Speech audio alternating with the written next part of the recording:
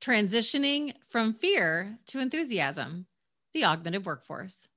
I'm Tanya Hall, and joining me is Kathy Hackle, futurist and Chief Metaverse Officer. Welcome, Kathy. I'm excited to be here. Well, we are happy to have you. Give us a quick summary of your professional background. Yeah, so I've been working very deeply in virtual reality and augmented reality for the past 6 years. Worked with companies like HTC Vive as a VR evangelist, worked with Magic Leap as well for a couple of years, and most recently with Amazon Web Services. And it's been quite an interesting journey being part of the AR and VR industry.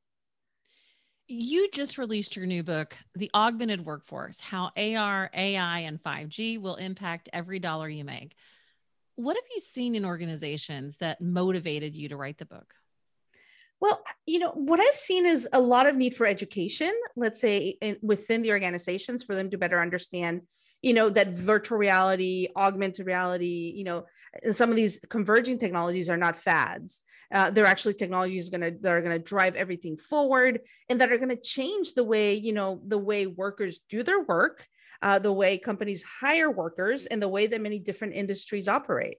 So, we saw it, my co-author and I saw the book as an opportunity also to talk, to have a bit of a different narrative, right? Sometimes the narrative around technology, especially AI, is about replacement of workers and, all the robots are going to take our jobs, that sort of thing. And while we do understand and we do know that automation will lead, to job replacement, we also see technology as something that augments the worker and that is complementary to working as well.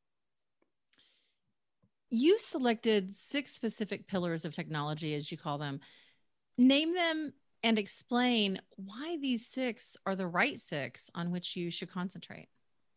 Yeah, so we list them all out in the book, right? So, but some of them obviously are augmented reality, artificial intelligence, 5G, blockchain, IoT, and cloud. And I think that it's important to start to think through how do these technologies impact our business? Because most of the books out there are really about one technology, or they're a little bit broader. But what we try to do is pull all of them together and make this unified thread that would help people kind of really understand, how does this impact, specific verticals, or, what are some of the things that are going to be happening in the future with this augmented workforce, right? Where it's a combination of humans being augmented by technology, a combination of working alongside robots, and also, further connectivity, and eventually the metaverse. When new technology initiatives in organizations fail, what causes it? What do we miss? I think it's a combination of certain things, right? As a futurist, one of the things I do is I spend, a big amount of my time thinking about potential futures. What could the future be, right? And there's actually parts of our brains as humans that are made to think about the future. We don't necessarily use them all the time, right? So I think that the companies that have the sort of thinking where they have foresight, what's called strategic foresight, where they're thinking not only in the next quarter, but they're thinking about the next quarter century, actually allows them to have more of that foresight, be future thinking, and future intelligent, like I say sometimes, and that will allow them to be better prepared. So understanding these technologies, understanding the convergence, and then trying to better understand, okay, what does this mean for my industry? What does this mean for how I hire and I retain? It's all a combination. So I would say one of the biggest things is not understanding where the future is heading. How do you transform fear of technology-induced change into curiosity and excitement over the possibilities? I think that's a really interesting question, in the sense that it's multi-generational in some ways, right? My kids, I've got 3 kids, all under 10. They're very excited by technology. Anything technology, they run to it. They're more advanced, right? I think with some of the older generations, it's more about educating, for them understanding. One of the things I've talked to a lot of companies about is actually having, staff across the org in many different parts of the organization get their hands on the technology, right? And test it out and try it out, and, instead of it being a decision, let's say we want to use a Microsoft HoloLens, instead of like the CEO saying we want to use this and it being top down, allowing people throughout the org to test out the technology and get comfortable with it, and then say, yes, I would love to try to see how this could make my job better. So allowing people to have that experience with the technology.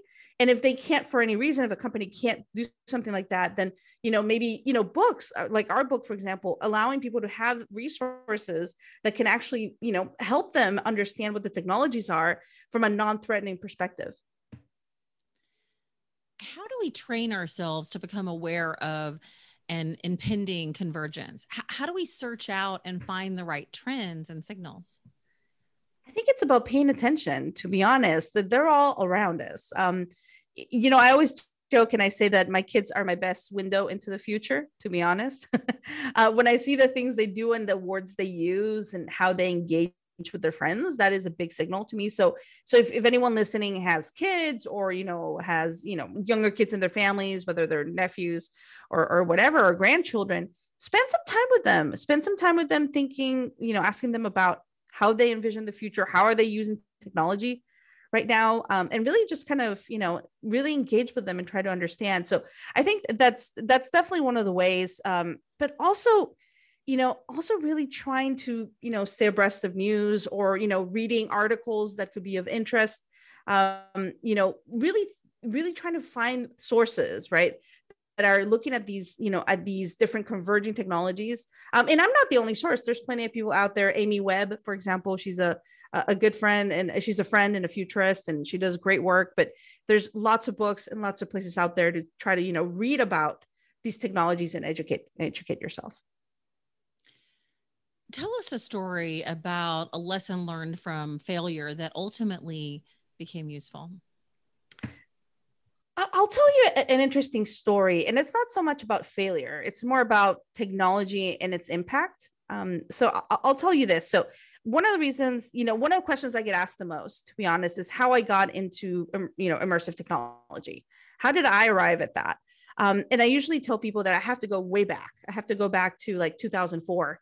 I had gotten my dream job at the time at CNN in broadcast journalism. That's what I wanted to do. I was working there, and part of my job there was to look at all the raw footage that was coming in from the war in Iraq, right? So I always joke and say that I was a Facebook moderator or a YouTube moderator before there were any of those. Because, I had to sit through some really, heart-wrenching and horrible types of videos. And when you have that type of job, when part of your job is looking at these things, you have to kind of turn the humanity dial or the switch a little bit, just to get by and be able to have a regular life, and try to put that aside, put it somewhere else. So, even after I left CNN, like those things really stayed with me. And for me, to be honest, it wasn't until I went to a conference about 6 years ago, right before I started in AR and VR, and got invited to put a virtual reality headset on. So I put the headset on, and I was transported into an experience that was created by The Guardian. It was called Confinement. And in this experience, I'm put inside a solitary confinement cell, which is really small. And that's where prisoners spend 90% of their time. And I started getting heart palpitations. I felt there was something, I felt claustrophobic. There was something in me that was pulling at my heartstrings in a really different way. And the only way I can explain it is that I felt in some way like that humanity dial got turned back on. Not that it was fully turned back off, but it felt like something happened, something clicked. And I took the headset off and I said, this is the future of storytelling and business on some level. And this is what I want to do for the rest of my life. So it was, it's not so much about failure, but about, how technology can set you on this path that you had absolutely no idea you were heading into, but you realize that has a big, it's going to have a big impact on humanity. Cathy Hackl, futurist, chief metaverse officer, and author of The Augmented Workforce: How AR, AI, and 5G Will Impact Every Dollar You Make. If somebody wants to connect with you, Cathy, maybe they want to get a copy of your book, how can they do that? Yeah, they can definitely go to Amazon and look for the book there. And they can also connect with me on LinkedIn, Cathy Hackl in LinkedIn. And also, I'm a columnist at Forbes. I write, several columns, including Metaverse Weekly.